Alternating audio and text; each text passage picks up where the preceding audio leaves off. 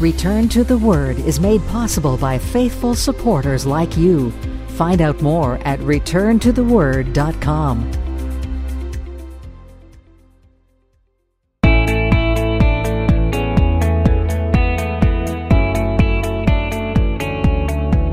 Welcome to another edition of Return to the Word Radio with Bible teacher Mark Fontecchio. Advancing the message of God's amazing grace through the teaching of God's Word. And now with today's message, here is our teacher. One more study in the 5th chapter of the Gospel of John. Now this is one of these texts where there is more going on in the passage than you think at first. We pick it up, John 5 with verse 31. If I bear witness of myself, my witness is not true. There is another who bears witness of me, and I know that the witness which he witnesses of me is true. You have sent to John, and he has borne witness to the truth. Yet I do not receive testimony from man, but I say these things that you may be saved. He was the burning and shining lamp, and you were willing for a time to rejoice in his light. But I have a greater witness than John's, for the works which the Father has given me to finish, the very works that I do, bear witness of me, that the Father has sent me. And the Father himself who sent me has testified of me. You have neither heard his voice at any time nor seen his form. But you do not have his word abiding in you, because whom he sent, him you do not believe. You search the Scriptures, for in them you think you have eternal life, and these are they which testify of me. But you are not willing to come to me, that you may have life. I do not receive honor from men, but I know you, that you do not have the love of God in you. I have come in my Father's name, and you do not receive me. If another comes in his own name, him you will receive. How can you believe who receive honor from another, and do not seek the honor that comes from the only God? Do not think that I shall accuse you to the Father. There is one who accuses you, Moses, in whom you trust. For if you believed Moses, you would believe me, for he wrote about me. But if you do not believe his writings, how will you believe my words? Imagine, if you would, that you were out shopping one day, and someone came up to you and said that whatever it was that you wanted to buy in the store, it was on them. They would pay for it. Well, this actually happened at a Burlington coat factory by Chicago. A lady pulled up to the store in a long black Hummer limousine.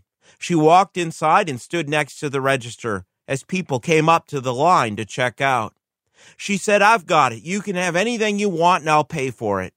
She said that she had just won $500,000 in the lottery and was going to give it all away.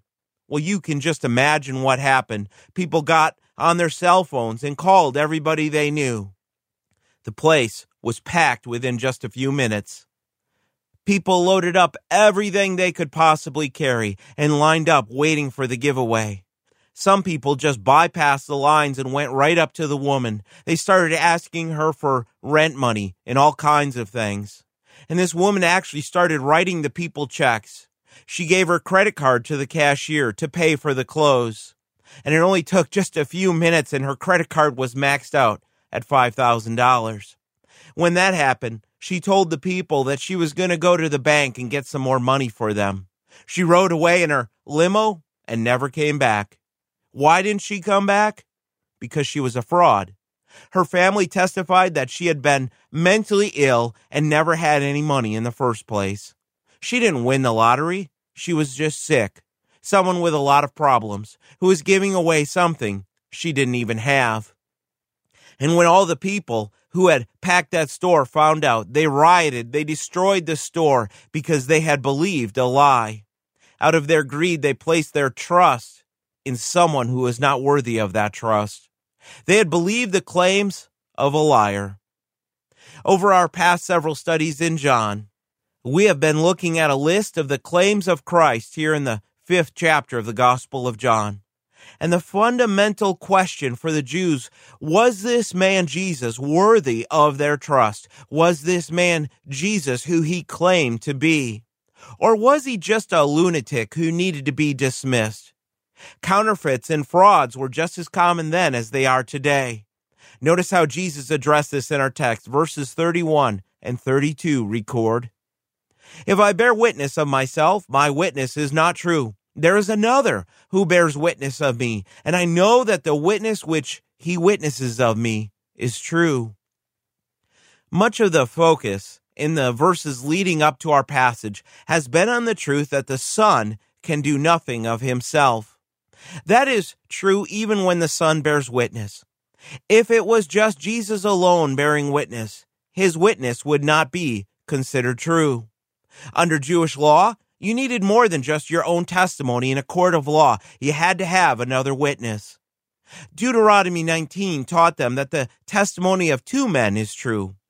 Remember, Jesus had been claiming to be the Son of God. Jesus had been claiming that he is God. Jesus had claimed that he had the authority to give life and to be the judge of men. But listen, if the only evidence that he had, if the only evidence there was to back up all these claims he had made was his witness and only his witness, well then, his witness must be false. What else could it be? He had already testified that everything he says and does, which would include his witness, is in perfect obedience to the Father.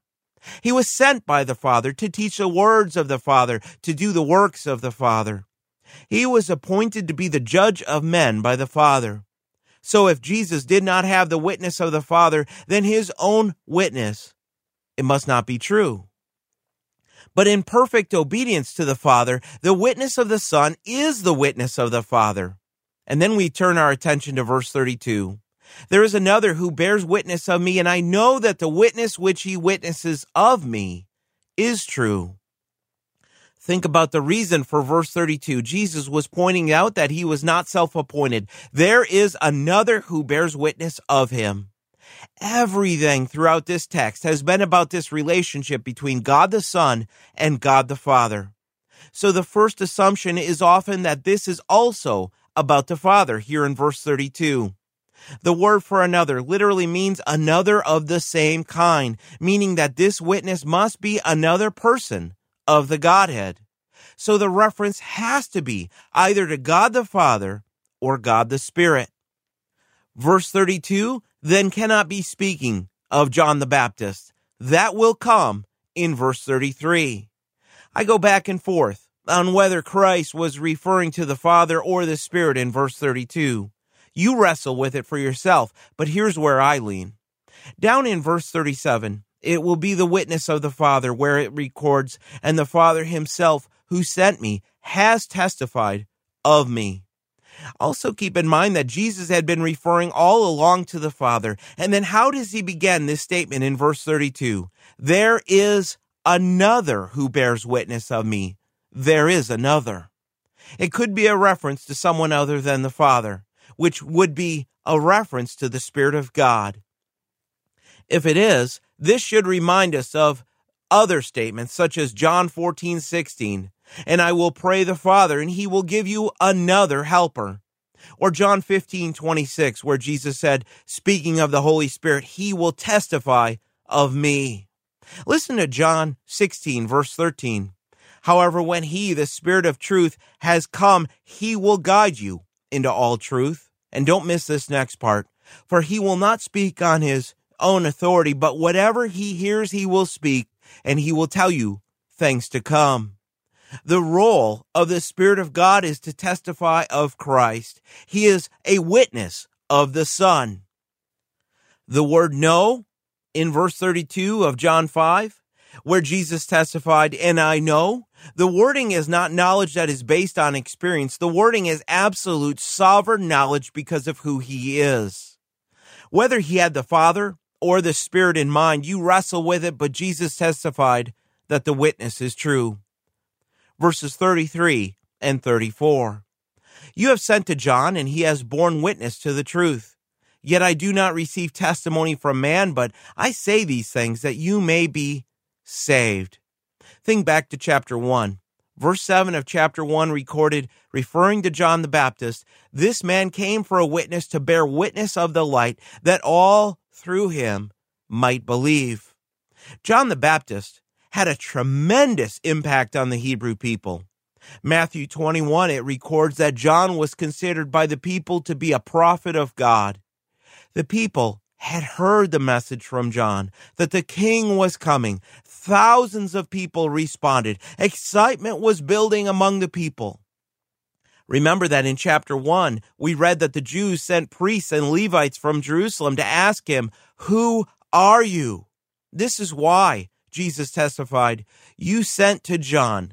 He reminded them that they sought out John. John witnessed to them. John the Baptist told them that Jesus is the Lamb of God who takes away the sin of the world. John the Baptist bore witness to the truth that the Lord Jesus Christ was the appointed sacrifice who would offer himself up for our sin.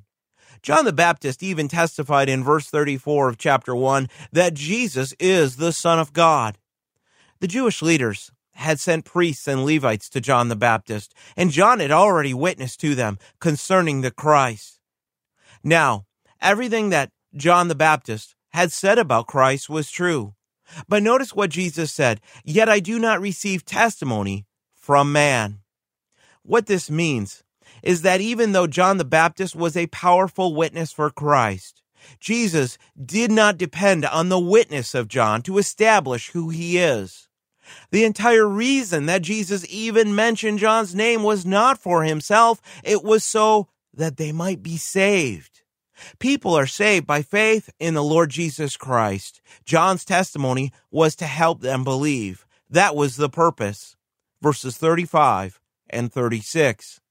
He was the burning and shining lamp, and you are willing for a time to rejoice in his light. But I have a greater witness than John's, for the works which the Father has given me to finish, the very works that I do, bear witness of me that the Father has sent me. John the Baptist was not the true light. John chapter 1 teaches there was a man sent from God. His name was John. This one came as a witness to bear witness concerning the light so that all might believe through him. He was not that light, but was sent to bear witness of that light. Jesus testifies here in John 5 that John was a burning and shining light. There seems to be a reference to Psalm 132, speaking of Zion. Listen to verse 17 of that psalm. "There I will make the horn of David grow. I will prepare a lamp for my anointed." Listen to that last part again. I will prepare a lamp for my anointed. The teaching was not that John was the light, but rather John was a lamp that burned and gave light. If you look at the word used here in verse 35 for the word burning, the Greek literally translates ignited. Think of this, testifying that John's light, his witness, came from God. He was the ignited and shining lamp from God. And the scriptures could not be more deliberate on this point, that for a time the Hebrew people, they did rejoice in his light. They rejoiced in his testimony that the Messiah had come. But the somber truth of scripture was that they only rejoiced for a time, and then that lamp was put out, extinguished. Herod by this time had killed John the Baptist. The text, it hints at this, that John was the burning lamp in the past. But that is not why the Jewish leaders turned away from the teaching of John. They turned away from John because the excitement of the coming Messiah had faded, because Jesus did not fit in with what they were looking for in a Messiah. Remember, they wanted a ruler. They wanted a militant Messiah. And over in Matthew 11, the Lord testified, "Truly I say to you, among those who have been born of women, there has not risen a greater one than John the Baptist." John was the first prophet in over 400 years for Israel. But even his witness could not begin to compare to the greater witness of God the Father. The works that the Father had given to Jesus to finish testified that the Father had sent him. Now, what type of works are we talking about? The ministry of Jesus, the signs and wonders, the work of redemption accomplished on the cross, and the exaltation of the Lamb of God. Don't forget about the Old Testament predictions about the works of the coming Christ. Isaiah 35, then the eyes of the blind shall be opened, and the ears of the deaf shall be unstopped. Then the lame shall leap like a deer. John the Baptist performed no signs. That was the work of Christ.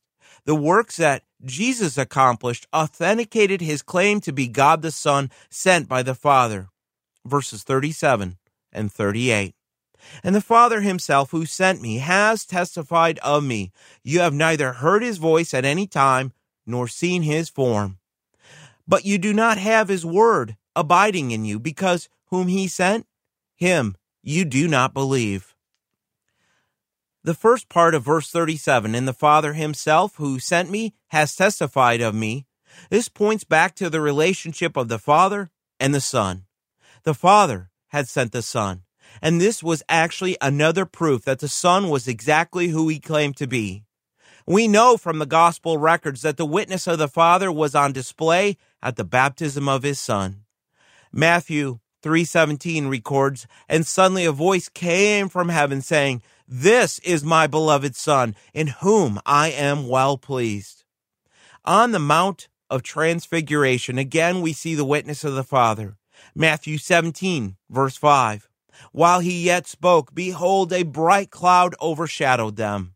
And behold, a voice out of the cloud which said, "This is my beloved Son, in whom I am well pleased. Hear him." And again, we see the witness of the Father in John chapter 12, where the Lord Jesus had said, "Father, glorify your name." And then the text records, then there came a voice from the heavens saying, "I have both glorified it and will glorify it again." 3 times the Father testified of his Son. 3 times the voice of the Father was heard from heaven. And yet, these Jews who professed to believe in God as their Father in heaven did not. They did not hear his voice, because in order to recognize the voice of the Father, the heart of man needs to be opened. The disciples heard it. The disciples heard the voice of the Father. But these men with hardened hearts, these legalistic men, never heard the voice of the Father. And that is what Jesus told them in verse 37.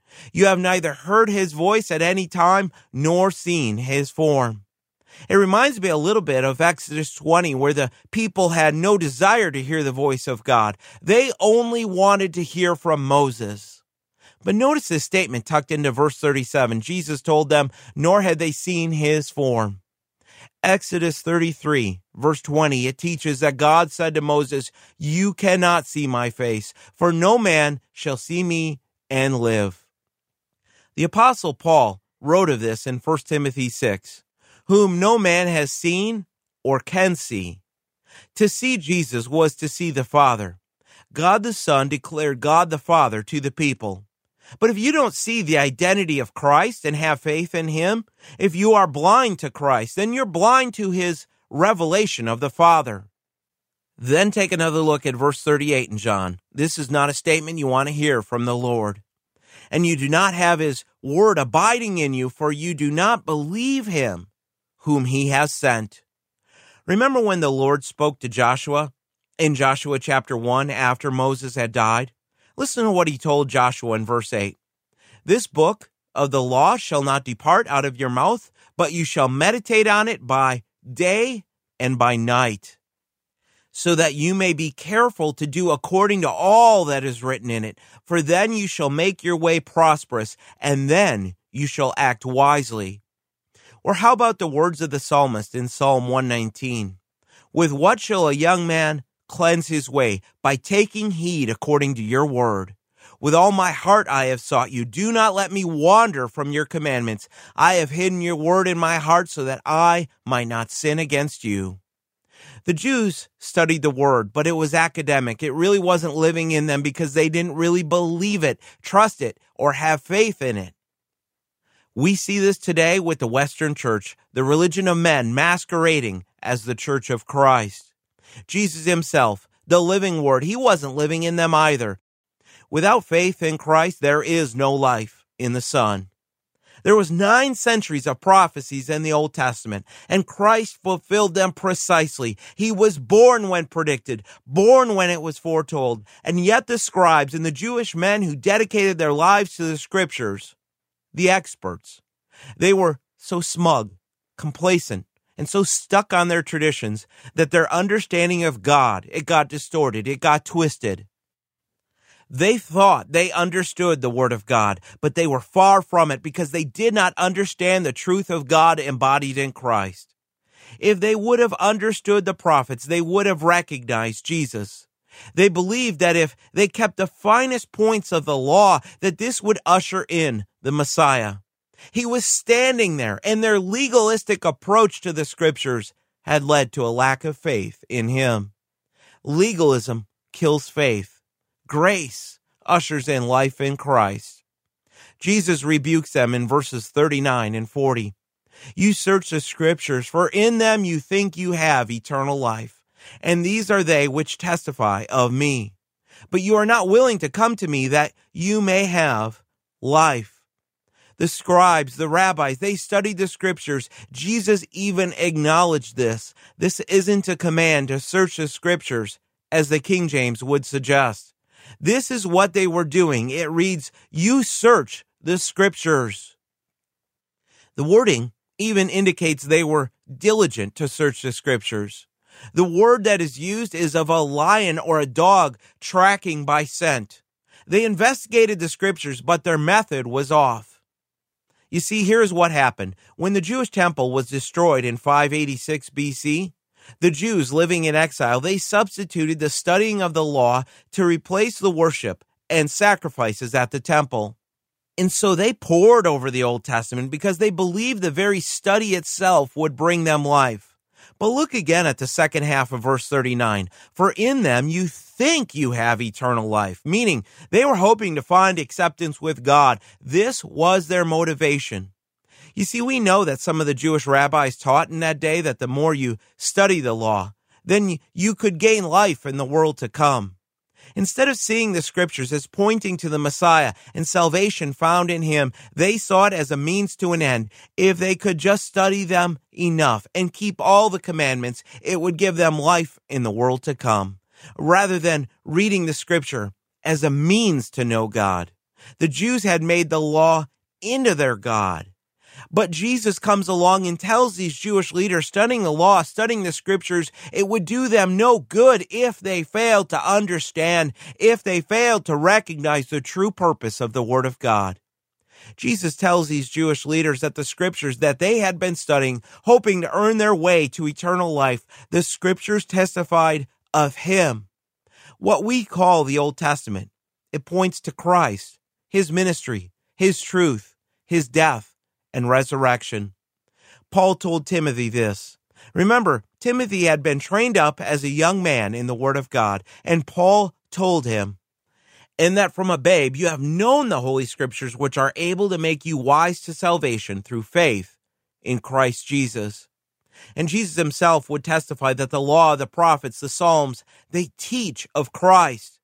So what did this mean for the Jews? It means that if the Jews refused to come to Jesus for eternal life, then they were not reading the scriptures as they were intended by God himself to be read. Their study of the scriptures was a waste of time because they were on the wrong path. They thought because they had an intellectual knowledge of what they considered to be the truth that they did not need anything more. It's the arrogance of men that perverts and twists the scripture.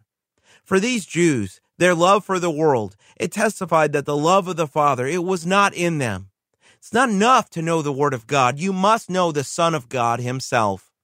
To search the scriptures and miss Christ, this is the same tragedy that is playing out before our eyes. Millions of people are doing it today, missing Christ and salvation by faith, even though they read the Word of God. The Word of God is a signpost pointing people to Christ. But men of every generation, they sit in front of it, they measure it, they study it, admiring the signpost, but failing to get the message of the sign, failing to obey what it says. Do not try to honor the Word of God while rejecting the Christ spoken of in His Word. Notice again verse 40. But you are not willing to come to me that you may have life. Let me give you a key to interpreting the Gospels. When Jesus mentioned coming after him, he was talking about discipleship. When he spoke of coming to him, as he did here, he was referring to believing in him for salvation. There was plenty of evidence that the Lord was everything he claimed to be. It was not so much a case of, I cannot believe. It was a case of, I will not believe. If men are lost, it is because they refuse to come to Christ. The will of man is where the battle is fought. Take a look at verses 41 and 42. I do not receive honor from men, but I know you, that you do not have the love of God in you. Jesus was not looking for the approval of men, but he knew that the men of religion were more than willing to sacrifice their love for God if they could gain the admiration of the people. And we see the same phenomenon today in the emotion and devotion churches. Run the service and the people on emotion, and then give just a little bit of a devotion. This gains the praise of men, but these leaders, these pastors, they have their reward. The word for honor, it means honor or glory. Go back to the original intent. Go back to the point that Christ was making. His entire commitment is to please his Father, receiving the honor that only the Father can give. John 1:14, it records, and the Word became flesh and tabernacled among us, and we beheld his glory. The glory is of the only begotten of the Father, full of grace and of truth. In my own study, I was trying to wrestle with this verse, because look back at verse 23, at what Christ had said, that all should honor the Son just as they honor the Father. He who does not honor the Son does not honor the Father who sent him. And now here in verse 41, Jesus testifies, I do not receive honor from men. I think that part of the teaching is that Christ does not receive the honor of those who are not reconciled to him. Christ does not receive the honor of those who are only looking out for their own glory. Isn't this the point of verse 42? But I know you that you do not have the love of God in you. God the Son knew them. He knew that they were men who did not truly love God. It is not that God did not love them, John 3:16. It is that they did not have love for God. They were men who loved darkness rather than light. He knew their thoughts. He knew their hearts. He could read the state of their souls. These men had preconceived ideas about the Messiah, what he would be like, what he would say and do. They wanted a Messiah who would smash the power of Rome, make Jerusalem the capital of a new world empire, and give them authority over the nations. But Jesus came, telling them to forgive their enemies, go the second mile, love and pray for those who spitefully use them. Jesus came and offered the cross. What kind of Messiah was that? When Jesus did not meet their expectations, they despised him. But whether the Jews honored him or not, it did not change who Christ is and the mission that he came with. Our last few verses move quickly, verses 43 and 44. I have come in my Father's name, and you do not receive me. If another comes in his own name, him you will receive. How can you believe, who receive honor from one another and do not seek the honor that comes from the only God? The first part of verse 43 is simply building off of what we read before. Jesus knew the Hebrew people longed for their Messiah, but Jesus had come in the Father's name, and by and large the Jews rejected him. Jesus had come with the authority of the Father. Had the Jews truly loved God, they would not have failed to love the Father's Son. But men who reject the Messiah will follow the counterfeits, because to refuse the truth is to embrace a lie. Those who reject Christ prefer men who do not come in the Father's name. They prefer men who come in their own name. And of course, we know from the pages of history that there was a list of men, false Christs, false messiahs that came on the scene. By one count, there were as many as 63 different men who claimed to be the Messiah. They drew attention to themselves, and these false messiahs, they led thousands of people astray. But there will be one man who will come in his own name like no other person in history, the Antichrist. 2 Thessalonians 2 teaches, let not anyone deceive you by any means, For that day shall not come unless there first comes a falling away, and the man of sin shall be revealed, the son of perdition, who opposes and exalts himself above all that is called God or that is worship, so that he sits as God in the temple of God, setting himself forth that he is God. Men will receive him. They will accept his doctrine and his works. A little further down in the passage, Paul records in 2 Thessalonians, whose coming is according to the working of Satan with all power and signs and lying wonders, and with all deceit of unrighteousness in those who perish because they did not receive the love of the truth, so that they might be saved. The day is coming when the Jewish nation, along with the men and women of this world, they will wholeheartedly endorse the coming Antichrist, the one who comes in his own name. And it isn't that hard to see some of this coming together, is it? The reason men tend to follow these false Christs is given to us in verse 44. It is because they love the praise of men. They would rather have the praise of men right now than to be obedient to Christ. Be obedient to his word and receive the honor that comes from God alone. The Apostle John summed up the situation of most of the Jews in chapter 12 when he wrote, "For they love the glory of men more than the glory of God." If you ever wonder why it is that pastors and leaders fall into the doctrines that are not of Christ, this is one reason why. They would rather have the praise of men right now and gain a big crowd than to be found faithful to the Savior, because the Word of God and the gospel of Christ, it brings division. Let's grab our last three verses again. Verse 45. "Do not think that I shall accuse you to the Father. There is one who accuses you, Moses, in whom you trust. For if you believed Moses, you would believe me, for he wrote about me. But if you do not believe his writings, how will you believe my words?" Jesus returns to their certain judgment for rejecting him. And notice what he did. He brought Moses into the picture. The only person that the Jews respected more than Moses was Abraham. But what these Jews failed to grasp was that if they looked honestly at the scriptures, they were guilty of breaking the laws of Moses. Think of all the typology that's recorded in the first 5 books of the Old Testament. The offering of Isaac, the ladder of Jacob's dream, the Passover lamb, the serpent on the pole, it all pointed to Jesus the Christ. And every Jew of that day knew by heart Deuteronomy 18, verse 15, which says, "The Lord your God will raise up for you a prophet like me from your midst, from your brethren. Him you shall hear." They knew this prophecy by heart, and they knew verse 18 of that same passage, which reads, "I will raise up for them a prophet like you from among their brethren, and will put my words in his mouth, and he shall speak to them all that I command him." Moses repeatedly wrote of Jesus, but the Jews, they missed it because they put their hope in Moses, not in the one that Moses wrote about. If they would have recognized the significance of the words of Moses and trusted those words, they would have believed in Christ.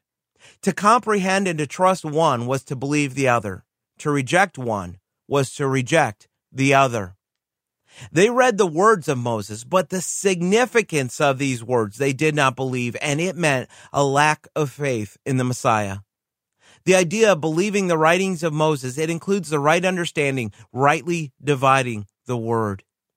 And it includes trust, faith in those teachings.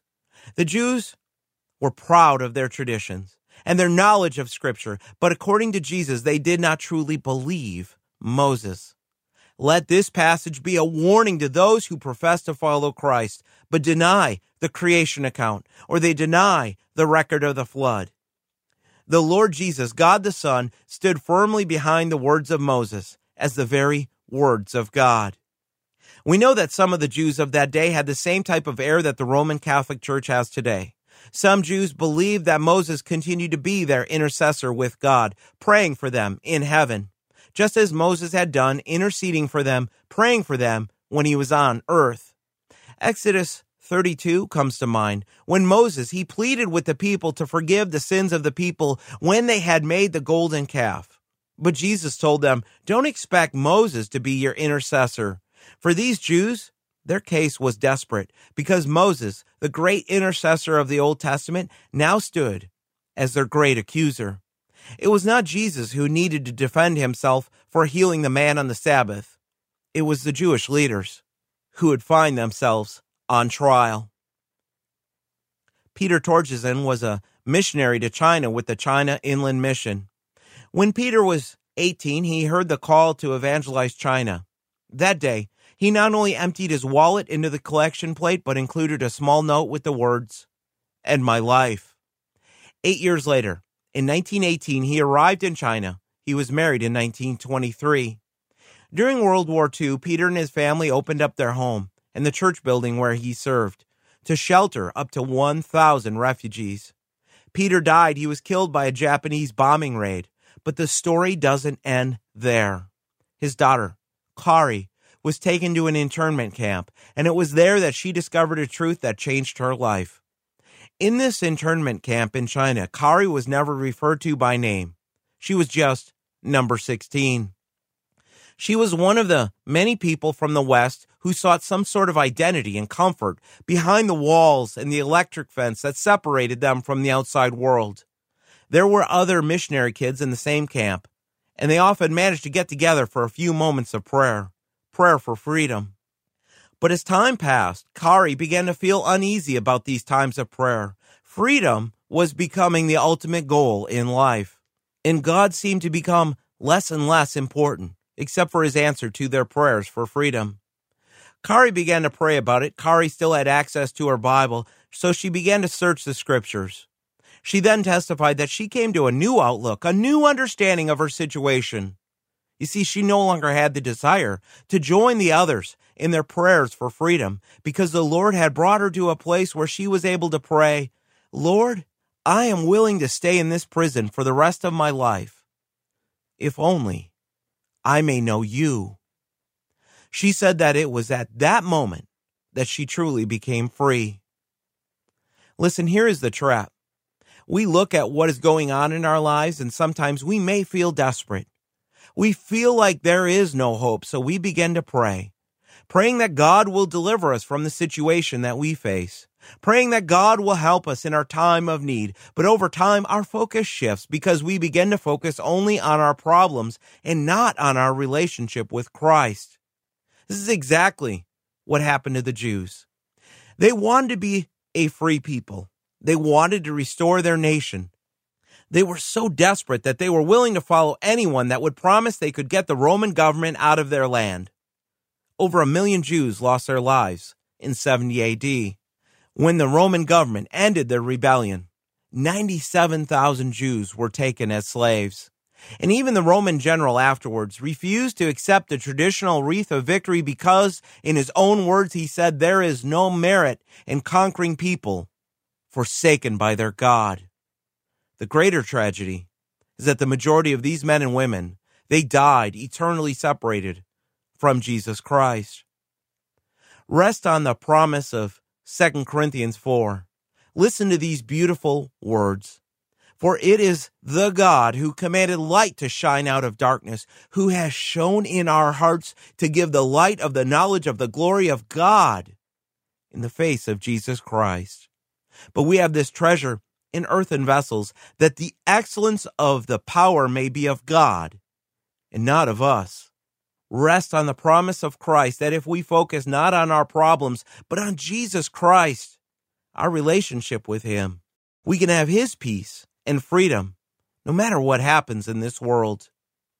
Jesus himself said in John 14, "Peace I leave with you, my peace I give to you, not as the world gives do I give to you. Let not your heart be troubled, neither let it be afraid."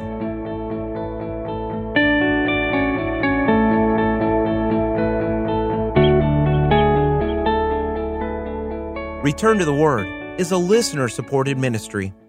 And truthfully, it is people like you, those who listen each week, that God uses to help us meet the expense of a ministry dedicated to reaching people for the gospel of Christ and the teaching of God's Word. And so I want to take a moment to thank those that support the work, even those that give $5 a month or $10 a month, because those smaller donations, they add up. And we thank you because it keeps the programs free of charge so that others may learn of God's amazing grace. If you'd like to help us out, you can find out more at returntotheword.com. Return to the Word Ministries is committed to teaching the full counsel of God's Word and the gospel of Jesus Christ. For more about our ministry, please visit returntotheword.com. Return to the Word is a faith ministry. This means we freely distribute the teaching of the Word of God over the air and online. We do this without charge. If you feel led to support the ministry with a donation to help cover these costs, you may do so on our website, returntotheword.com, or by mailing a donation to Return to the Word, P.O. Box 879259, Wasilla, Alaska, 99687. Thanks for listening, and we pray that the Word of God will be a lamp unto your feet and a light unto your path. Join us next time for another edition of Return to the Word.